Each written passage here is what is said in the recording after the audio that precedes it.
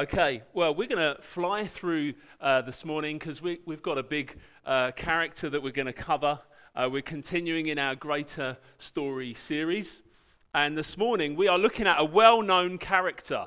And I'm sure all of us know a little bit about this story of this guy. The story of Joseph. Now, I'm sure you've all got some knowledge of Joseph, even if you have got it from Andrew Lloyd Webber. I mean, let's just get this out of the way first, right? Okay, who's seen the musical? Yeah. Okay, who liked the musical? Right, okay, you can go to the kids' work. I have seen the musical. Now, I'll admit I'm not a huge fan of musicals. I had actually never been to a theatre until I got married. I'm now much more cultured since I've met my wife. And I've stayed awake for at least half of the ones that I've been to see. But when I went to see Joseph, I think I was actually in the middle of studying theology, and I was really offended by the way that the story was put across, because it was kind of like, well, Joseph was a bit unlucky, and then he was lucky, and it was like, no, God had a divine plan through it all. And there's some catchy songs on it, but don't get your information from the Lloyd Webber. Now, so far in this story that we're following, we've seen recently, we're following this line of a man called Abraham, that God would promise to bless the whole world, all the nations through this man's family line. And just before we jump into the story of Joseph, I know many of you will know where he ends up. Where does he end up? Egypt, that's right. And it's helpful to remember when we're studying the Bible like this, so we're trying to understand the whole story. If you're new here today, if you're a visitor, we're trying to understand the whole story of the Bible from beginning to end, and we're working our way quite quickly, you would think. We've been in Genesis since September, but this is the last day in Genesis. Wow. We're trying to understand the whole story, so it's helpful just to look back occasionally just to help us understand. Back in Genesis 15, God had spoken to Abraham. And he spoke to Abraham and told him that his descendants would spend 400 years in another country. They would be sojourners in another land, in another country. So at the beginning of this story, God speaks to Abraham and says, some stuff's going to have to happen.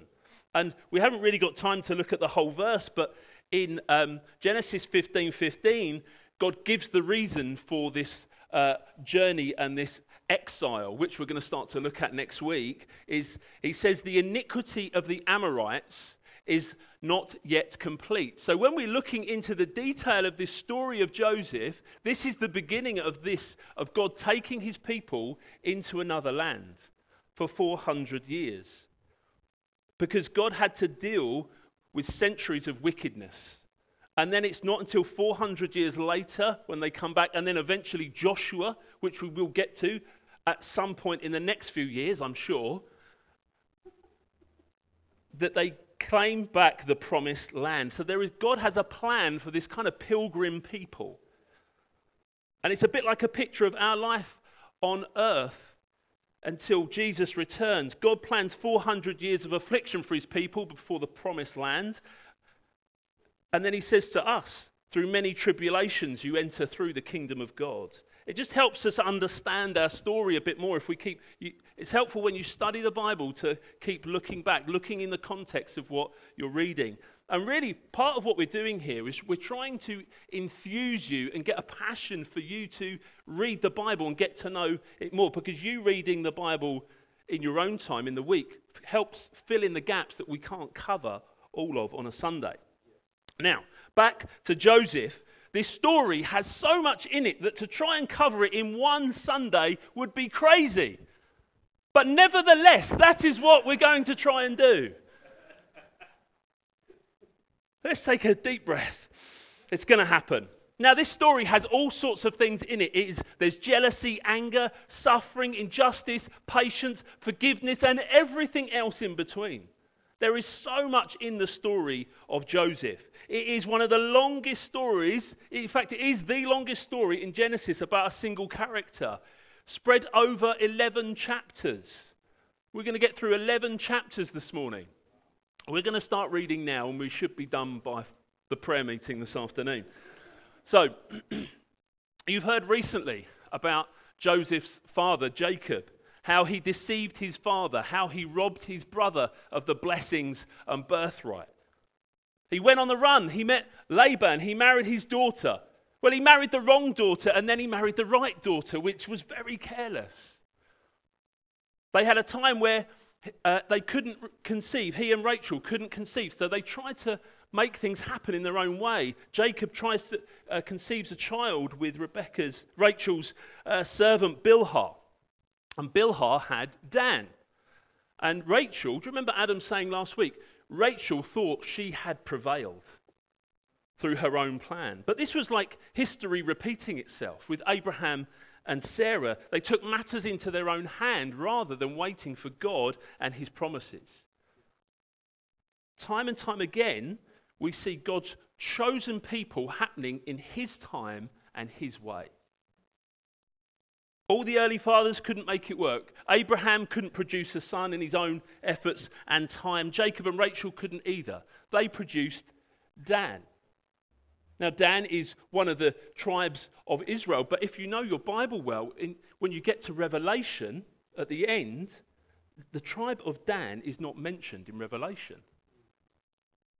But Joseph is, and his son Manasseh. It's almost like a double portion of blessing for Joseph. And at the church and us as individuals, we can want to do things our way without waiting for God. But what does God write down in eternity? Some things produce a quick harvest, but they're planted in the wrong soil or built on the wrong foundation. But what is written in the heavenlies is important. Dan isn't there at the end, but Joseph is. The son who was chosen before the foundations of the world to fulfill a purpose. So as we go into this story, you think Jacob would have learnt his lesson from his father. Not choosing his favourites, knowing it would cause trouble and strife if he did that. You'd think Jacob would have learnt that lesson, wouldn't you? Well, let's see what happens in Genesis 37, 1 to 11, if we could skip straight to that. My screen's not working, so I don't know what's happening behind me. Right, Genesis 37, verse 1 to 11. If you have a Bible, I'd encourage you to turn to it. It's good to have the physical copy in your hand. Genesis 37, verse 1 to 11, we're going to look at.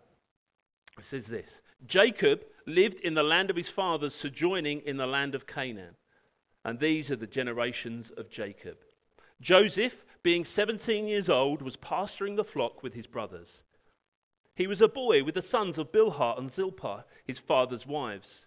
And Joseph brought a bad report of them to their father. In where I'm from, we would have called him a grass or a telltale. Now Israel loved Joseph more than any of his other sons because he was the son of his old age. And he made him a robe of many colours. When his brothers saw that their father loved him more than all his brothers, they hated him and could not speak peacefully to him. Now Joseph had a dream, and he thought it was a good idea to tell it to his brothers. So he told it to his brothers, and they hated him even more. He said to them, "Hear this dream that I have dreamed. Behold, we were binding sheaves in the field, and behold, my sheaf arose and stood upright. And behold, your sheaves gathered around it and bowed down to my sheaf."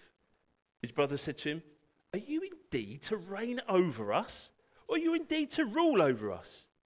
So they hated him even more for his dreams and his words. Then he dreamed another dream and thought, "I know, that's a good idea, I'll tell them this one." And he told it to his brothers and said, "Behold, I have dreamed another dream, and behold, the sun, the moon, and the 11 stars were bowing down to me." And when he told it to his father and to his brothers, his father rebuked him and said to him, "What is this dream that you have dreamed? Shall I and your mother and your brothers indeed come down to bow ourselves to the ground before you?" And his brothers were jealous of him, but his father kept the saying in mind. So setting the scene here, Joseph has 10 brothers. He is favoured by his father, and it is obvious to the brothers. He's given this cloak of many colours. In the older translations, used to call it the cloak of long sleeves. I'd like to see Lloyd Webber make a musical out of that. This garment really showed who was in management and who was in manual labour. So already he's his father's favourite. He gets given this fancy coat and he has 2 dreams and thinks, I know what will make my brothers love me even more. I shall tell them these dreams that I've had. Now, I don't know if you've got any siblings or if you have more than one child. The dynamics between siblings and saying these sorts of things is not going to go well. Even Jacob rebukes his son when he hears the dream. But however, God is speaking to Joseph here. But what he's saying doesn't come into fruition for another 20 years. Joseph here could possibly appear as proud or even cocky, but he thinks, well, God has spoken to me. I'm going to be a big deal. But God is never in a hurry. And you may have had some big dreams for your life. Maybe God has even spoken to you. Maybe you've had a prophetic word that hasn't come to fruition yet. Some of them could have been wrong, but maybe some of it, God is waiting for the right moment. And he will always do things in his time. He sees the beginning and the end. Joseph shares his second dream with his brothers, and they do what any self-respecting older brother would do in that situation. They sell him into slavery. So, Genesis 37, verse 18 to 24, they saw him coming from afar, and before he came near to them, they conspired against him to kill him. They said to one another, here comes this dreamer. Come now, let us kill him and throw him into one of the pits. Then we'll say a fierce animal has devoured him, and we'll see what becomes of his dreams. But when Reuben heard it, he rescued him out of their hands, saying, let us not take his life. And Reuben said to them, shed no blood, throw him into this pit here in the wilderness, but do not lay a hand on him, that he might then rescue him out of their hand to restore him to his father. So when Joseph came to his brothers, they stripped him of his robe, the robe of many colours that he wore, and they took him and threw him in the pit, and the pit was empty and there was no water in it. And then from this point, they then sell him to Midianite traders or Ishmaelites for 20 pieces of silver. They take the coat of many colours and they dip it in goat's blood to take to Jacob to say, he's been devoured by a wild animal. And in this series, we've seen all the way through, and we'll continue to see all the way through Scripture, the characters that we're learning about are types of Christ. Just like Jesus, Joseph is sold for pieces of silver. He was betrayed by those who should have loved him the most. We see in this story that these brothers and many will bow their knee to Joseph in the future. And we know that one day every knee will bow before Jesus. And it is only when we actually voluntarily bow the knee to Jesus, hold him as our supreme king, that we're less concerned with the outcomes of various power plays around us. From other humans that are in our lives, for brothers and sisters and bosses and companies and governments. Trusting God in tough times and fixing our eyes upon him. And maybe it was Joseph holding on to these dreams that he had that got him through the tough times. So his brothers are conspiring. All of this is happening.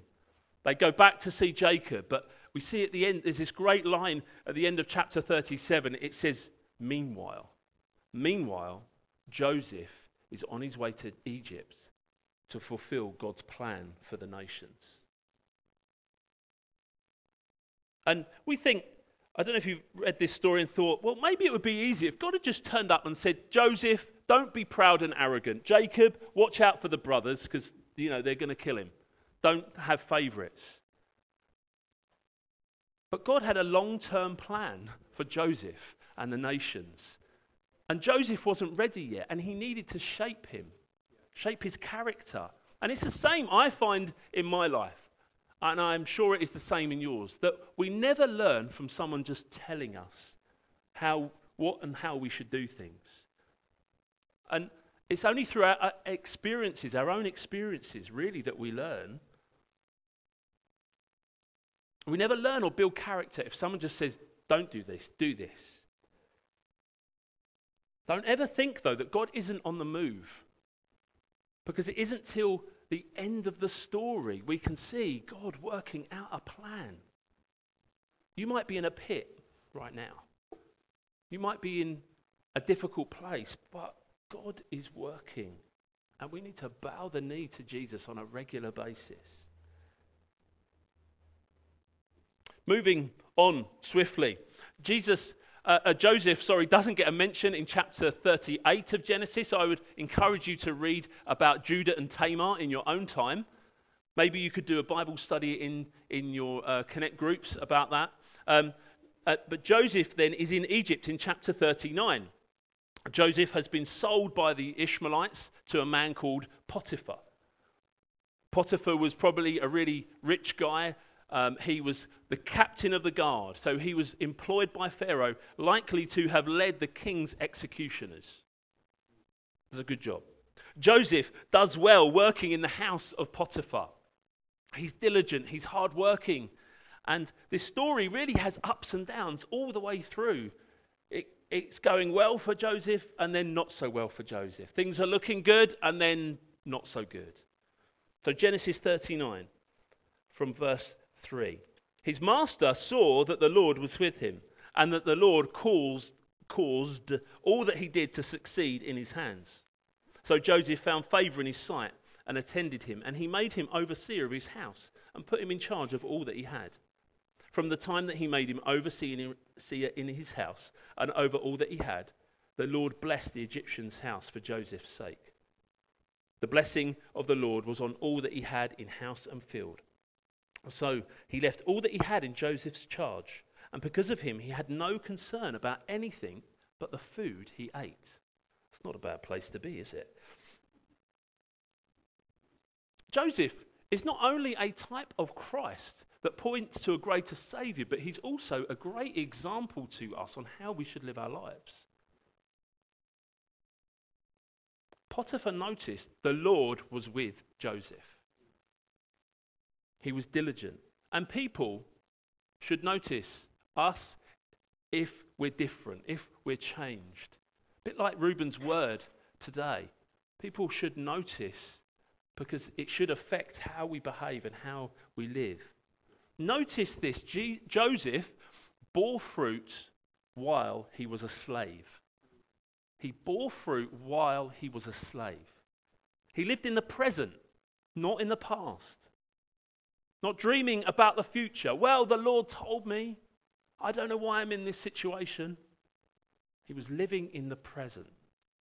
Thinking about being salt and light without murmuring or complaining. Like Philippians 2:14 says, do all things without grumbling or disputing, that you may be blameless and innocent children of God, without blemish in the midst of a crooked and twisted generation, among whom you are to shine as lights in the world. Church, you are to shine as lights in this dark world, in a twisted and crooked generation. The world is full of complaining. And it is testimony to what God has done in us when we don't behave like the rest of the world. We need to be like this in work, in church, in family. We need to look different. We need to taste different. And we create a thirst in people for God by the way that we are, by the way that we treat people, by the way that we speak about others, about our language, about our behavior, how we don't have to get drunk with everyone else.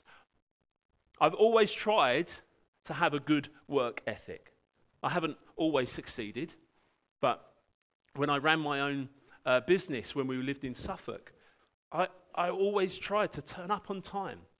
I always tried to communicate with customers, which is not always a builder's strong point. I'm sure you may have experienced that. How I treated labourers and trainees. I tried to be different because that is a very harsh, I grew up in this environment, it's a very harsh environment. But I tried to treat them with gentleness and respect. We don't talk about the boss. We don't gossip. We try to work hard. If you're employed, turn up on time. My colleagues will know how I feel about timekeeping. God was training Joseph all through this. He was training Joseph all through this. He was being trusted with the little before he was trusted with a lot. D.L. Moody says, the men who have been permitted to do larger things are men that began with small things. Just like David, he fought bears and lions before he went on to slay giants. Every time Joseph went through one trial to another, heaven was rejoicing because he passed the test to move on to the next thing. Jesus spent 30 years in obscurity for 3 years of ministry. God knows what he's doing and he's working in your waiting. And I just felt the Lord actually prompt me this morning about living in the present. Do you know where you live? You live in the present. You don't live in the past and you don't live in the future. You live in the now. And I think I've come to terms with this more as I've become older, is not always thinking about what God is calling me to next. God has got a great plan for me and I'm going to go and do great things. No, God is calling me to live in the here and now. Where you are right now, that is where God has called you to. And I now try to live, and my wife and I live with the attitude of we're ready to go whenever God calls us, but we're going to live like we're going to be here forever until he says otherwise. And that I find is a really helpful. Otherwise you're always wrestling and struggling to not commit to things, and you're missing out on what God is wanting to do in your life now, today. So, things are going well for Joseph. He's doing well in Potiphar's house, but things are about to change. Genesis 39, verse 6. Now Joseph was handsome in form and appearance. I know most of you men cannot relate to this. And after a time, his master's wife cast her eyes on Joseph and said, "Lie with me." But he refused and said to his master's wife, "Behold, because of me, my master has no concern about anything in the house, and he has put everything that he has in my charge. He's not greater in this house than I am, nor has he kept back anything from me except you, because you are his wife." I love this line. "How then can I do this great wickedness and sin against God?" And she spoke to Joseph day after day, but he would not listen to her. Lie beside her or be with her. And one day when he went into the house to do his work, none of the men were in the house. None were in the house were there, as she caught him by his garment, saying, "Lie with me." But he left his garment in her hand and fled and got out of the house. And as soon as she saw he'd left his garment in her hand and fled out of the house, she called to the men of the household and said to them, "See, he's brought among us a Hebrew to laugh at us, and he came in to lie with me." But I cried out with a loud voice, and as soon as he heard that I lifted up my voice and cried out, he left his garment beside me and fled and got out of the house. Notice what he says. He doesn't say, "I could not sin against you or against my master." He says, "I do not want to sin against God." He could have easily got away with this. He could have thought, maybe this is a way out of my situation here. But he did the right thing. He fled from sin. He ran away from sin. And sometimes that's what we've got to do. Just have nothing to do with anything that might be drawing us near to that dangerous line. We can try and get ourselves out of situations sometimes which compromise our righteousness. And I wonder even if that word that Adam has brought today is speaking to some of us because we think, well, I can get out of this. I can improve my situation. But God wants us to be righteous, not to live by a set of rules, but because he knows what's best for us. That he knows that living in a certain way can harm us. I don't know if you've ever been out with children on a summer's day, but they want 5 ice creams. And we know as parents that that's not good for them. We know that it's not good for them to play around in the road. And like that, the Lord is our Father and sometimes has to bring a certain line to tell us not to do things because he knows it will harm us in the long term. There are different types of sin, like Joseph, sorry. He is a type of Christ, so forgive me. Temptation can persist day after day. Every day she was saying to him, come lie with me. Come lie with me. Do you know temptation and sin knows when you're at your weakest, or when you're tired, or when you're ill, or when you're hungry? It doesn't wait for you to be at your best and go, are you okay now? Are you ready? Right, I'm going to tempt you. No, that's not how it works. Sin and temptation comes at you when you're at your lowest. So we have to learn to keep our guard up. Know how to combat it. I know when I'm tired or I'm stressed, I can snap at my family, I can make bad decisions, but it's been so helpful. I'm learning to live in the goodness of God, learning to renew my inner man. A Terry Virgo saying, renewing my inner man by spending every day with the Lord, acknowledging him at the beginning of the day, saying, you are my God. Come and fill me afresh with your Holy Spirit. It's just acknowledging that he's the Lord over your day. And live in the goodness of that. And we think, sins are hidden. They're in a secret place. But God knows and sees all. I remember once speaking to a young man who'd come to Christ. He was coming and being part of the church when we were in Suffolk. And I knew he did really well, came through. But I knew after a while he was living a double life. And I spoke to him once and I said, I was quite firm with him. I said, I didn't tell him I knew what he was doing. I said, do you know that God sees and knows all that you do? And he was terrified. But it was the right thing to do, to say, God sees and knows what you're doing. Because he thought, no one could see. I'm fine, I'm getting away with this. But he was sinning against God, and that's what Joseph didn't want to do. We need to live in God's grace. Let that grace shape us in our life, and we can be like in difficult situations, like the writer of Proverbs 15, who says, a soft answer turns away wrath, but a harsh word stirs up anger. The tongue of the wise commends knowledge, but the mouth of fools pour out folly. The eyes of the Lord are in every place, keeping watch on the evil and the good. And a gentle tongue is a tree of life. When we live in that goodness, when we give our lives daily to him, when we learn to put that armor on that it talks about in Ephesians, this is how we can live. And I'm not saying it's easy, because it isn't. And again, in this Joseph story, we see the reflections of Jesus, who, like Joseph, resisted temptation and sin and was punished undeservedly, who was ultimately going through all of this to preserve life.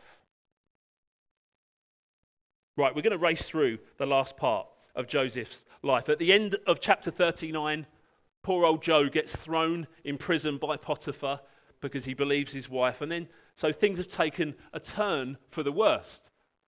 You're thinking getting thrown in prison cannot be part of God's plan, surely. But I love what it says as he's thrown into prison in Genesis 39:21. He's thrown into prison, but it says the Lord was with Joseph and showed him steadfast love and gave him favor in the sight of the keeper of the prison. Joseph is thrown in prison. He's falsely accused, but the Lord was with Joseph. We tend to think like bad stuff's happening to us, things are not going our way. God must be so distant right now. Maybe I've upset him, he's withdrawn from me, and all of these sorts of crazy thoughts can go through our heads. But the Lord is always with us. I know that for myself. When things have been the hardest, when struggles have come our way, it's often in those moments that I have known God's presence and his voice more than in any other situation in my life. I've been through some difficult times over my life, as I'm sure we all have. I went through difficult times where people were speaking badly about me, thought things about me that weren't true, spoke about me behind my back with gossip and half-truth. But in those times, I have never known God's presence and his voice more than in those moments. I remember having dreams, and something then would happen the next day, which was the dream. And God was just preparing me so I was able to deal with it in a right way. I faced some of the most difficult situations and moments in my life which I had no qualifications to deal with, but the Lord was with me. And I'd never regret those times. And I never wish they never happened because the Lord drew near. And I knew his voice. And to go through a sustained period of difficulty, but where God is giving me dream after dream after dream to deal with difficult situations. I know my Father so much better because of it. He is the one who sustains us and leads us through. It is in those moments, that is when the fruit grows. I think it was Billy Graham said that fruit never grows on the mountain. It always grows in the valley. I don't know if you've heard of that. But God allows us these years in the valley to grow our character and grow our relationship with him. And what a privilege that is. What a journey. And I cannot wait to see what fruit he is producing in us. God's word promises us that we will survive the valleys because Jesus is with us. If we stay close to him, he will produce much fruit in you. The kind that will last. Psalm 23, verse 4 to 6 says, "Even when I walk through the darkest valley, I will not be afraid, for you are close beside me. Your rod and your staff protect and comfort me. You prepare a feast for me in the presence of my enemies. You honor me by anointing my head with oil. My cup overflows with blessing. Surely goodness and your unfailing love will pursue me all the days of my life, and I will live in the house of the Lord forever." Amen. God is with you. If you are feeling alone or rejected, he is with you. He is with you right now.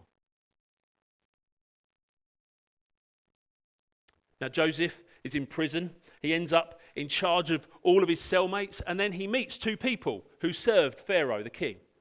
One is the baker, and one is the cupbearer. They both have dreams that Joseph interprets. One is good for the cupbearer, and one is not so good for the baker. He loses his head, literally. I came across this week about Genesis 40, where it says Joseph has criminals. Again, just the reflection of Christ. Joseph has criminals on both sides, and he promises death to one and life to the other, just like Jesus on the cross. And then Joseph is lifted up and given all authority after that. I love this sort of thing. That's why I like to throw them in. And then Andrew Wilson said that Joseph is in a pit between a baker equaling bread and a cupbearer equaling wine. The cup is a means of reconciliation with his brother if you read through the story of the reconciliation with the brother. And the bread feeds the nations. I quite like that. That was quite good, I thought, as my friend Ian Lane would have said. Joseph correctly interprets the dreams of his fellow cellmates, which sadly for the baker come true. And then eventually, years later, the cupbearer, so we're quite a few chapters on now, remembers Joseph because Pharaoh wants his dreams to be interpreted. And then after all the ups and downs of this story of Joseph, he's suddenly before the ruler of the nation. Genesis 41, Joseph goes through this incredible transformation of circumstances. He goes from being in a pit to being a servant to being imprisoned to suddenly standing before the ruler of the nation. And he has these dreams. Pharaoh says, I need some. He can't find anyone to interpret the dreams. So the cupbearer remembers. Joseph comes out of prison. And if you know the story, the dream is about 7 fat cows being swallowed up by 7 thin cows, and 7 plump grains, ears of grain being destroyed by the 7 thinner grains. And when I've been preparing this, I've had the stupid song from the musical in my head all week about 7 fat cows came out of the Nile. It's Elvis style. I'm just telling you how my brain works. I'm sorry about that. Pharaoh has these 2 dreams about the fat cows and the thin cows. And Joseph is called before Pharaoh. And he answers boldly and bravely when Pharaoh says, "Can you interpret the dreams?" Joseph says, "It's not in me, but God will give Pharaoh a favorable answer." Then he tells Pharaoh what God has revealed to him, what he's about to do, that the 7 good cows and 7 good ears of grain are 7 years of plenty. And the thin cows and thin grain are going to represent 7 years of famine. Joseph not only interprets Pharaoh's dream, but he instinctively offers a God-inspired solution. Eager to be used as this channel of God's blessing for Egypt. And through his humility, Pharaoh rewards Joseph. He promotes him to be prime minister over the whole country, to oversee the storing of grain through the good years and the portioning out over the years of famine. And this is ultimately what Joseph was sent to Egypt for. To save and redeem a nation. Not necessarily Egypt, but his own. Back home, his father and his brothers and his mother was suffering and would have died had it not been Joseph going to Egypt. In God's divine sovereign plan. I'd just encourage you to read these chapters from 40 to 50 over the next week. Read the detail of how Joseph and his brothers were reconciled. So the brothers are sent by Jacob to Egypt to get food and supplies in the years of famine, and they're finally reunited with their brother Joseph. They don't recognize him at first, and there's this exchange happens when Joseph sends the brother back to their father Jacob. He keeps Benjamin, the 11th brother, from the same mother, not the brothers from another mother.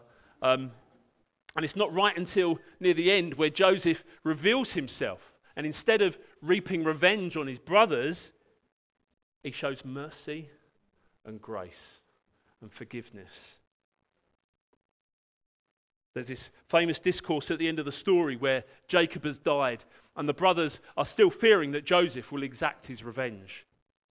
But Joseph knew that through their plan of destruction, God had a plan of salvation. They had a plan of harm, but God had a plan of help for all the nations. And Joseph's relationship with God, this is why this is so helpful for us. His relationship with God shaped his view of his life story. He saw purpose and plan through all the pain. And Joseph was being turned into a saviour by weakness and suffering and rejection and betrayal. Does that sound familiar? And there's this famous line that says, "What they meant for evil, God meant for good." God can use the good and the bad in your life and use it for your good and for his glory. Like the famous verses, Romans 8:28, "For we know that those who love God, all things work together for good, for those who are called according to his purpose." Jeremiah 29, "I know the plans I have for you, declares the Lord, the plans for wholeness and not for evil, plans to give you a future and a hope." This amazing God of the Bible is your God. He's my God of our lives, of every event in our life, the good and the bad. He uses them all for his people and for his glory. Joseph doesn't punish his brothers. He's rescued them. He's brought God's people out. His family come and live safely with him in Egypt. And we know that one day God would send another Joseph, another young man whose heart would break like Joseph's, who would leave his home and his father. His brothers would hate him and want him dead. He would be sold for pieces of silver. He would be punished. And even though he'd done nothing wrong, God would use everything that happened to this young prince, this type of Joseph, Jesus, the greater Joseph. Even through the bad things, even what looked like ultimate defeat on the cross leads to ultimate victory, to do the good of forgiving the sins of the world. And no matter how many pits or prisons we end up in, God is up to something better, much, much better. He is working all things together according to his perfect plan. God is in the long-term plan. He is in the pit. If you feel like you're in a metaphorical pit right now, he is shaping you right now. Even through the difficulty, even when life is not good, he is shaping you. He is sovereign over your whole entire life. Whether you realize it or not, God is drawing you in to be adopted into his family. He's drawing you in to be more like his son, Jesus. If you're in a pit or a prison right now, God has not abandoned you, and you can cry out to your Savior. Suffering exists now for a little longer, but one day Jesus will return and suffering will cease. But for now, don't let the difficulty keep you from him. Don't let unforgiveness of others hold you back. Do you know, I believe that can really restrict growth in a Christian's life is unforgiveness. And the Lord commands us to forgive in the Lord's Prayer, right at the end of the Lord's Prayer. He commands us to forgive. We should be the most forgiving people in the world. And it's not to say that it is easy, but it is to say that if you have unforgiveness in your heart, it is going to hold you back. If you're wanting breakthrough or seeing something change in certain areas and you're praying, you're saying, Lord, why is this not happening? It could be. I'm not saying this is the case for everybody, because it isn't. But maybe the Lord is just wanting to deal with something, some bitterness in your heart. Do you know, even recently, over the last few weeks, God just reminded me about an event in my early years that I just needed to deal with and forgive the person involved. Realised it was actually quite traumatic, but I thought about it and just gone, yeah, no, that's fine. I'm very good at lifting up the carpet and sweeping the stuff underneath. But you soon start tripping over the lump. So God wants to deal with unforgiveness in your heart as well. And Joseph is just this perfect example of us, for us. God has forgiven us much, and we must too forgive. He is sovereign in it all, in the good and the bad, and he has a plan for your life. And you can come to Christ now and know him as your Lord and Saviour. Have a relationship with the creator of the universe, and he promises he will never leave you. And I would just encourage you, dive deeper into this in your own time. This is wonderful. This message of repentance, this message of God's lavish grace and mercy, this message of redemption through an innocent substitute, and this message of resurrection riches at Christ's expense. Why don't we stand and pray?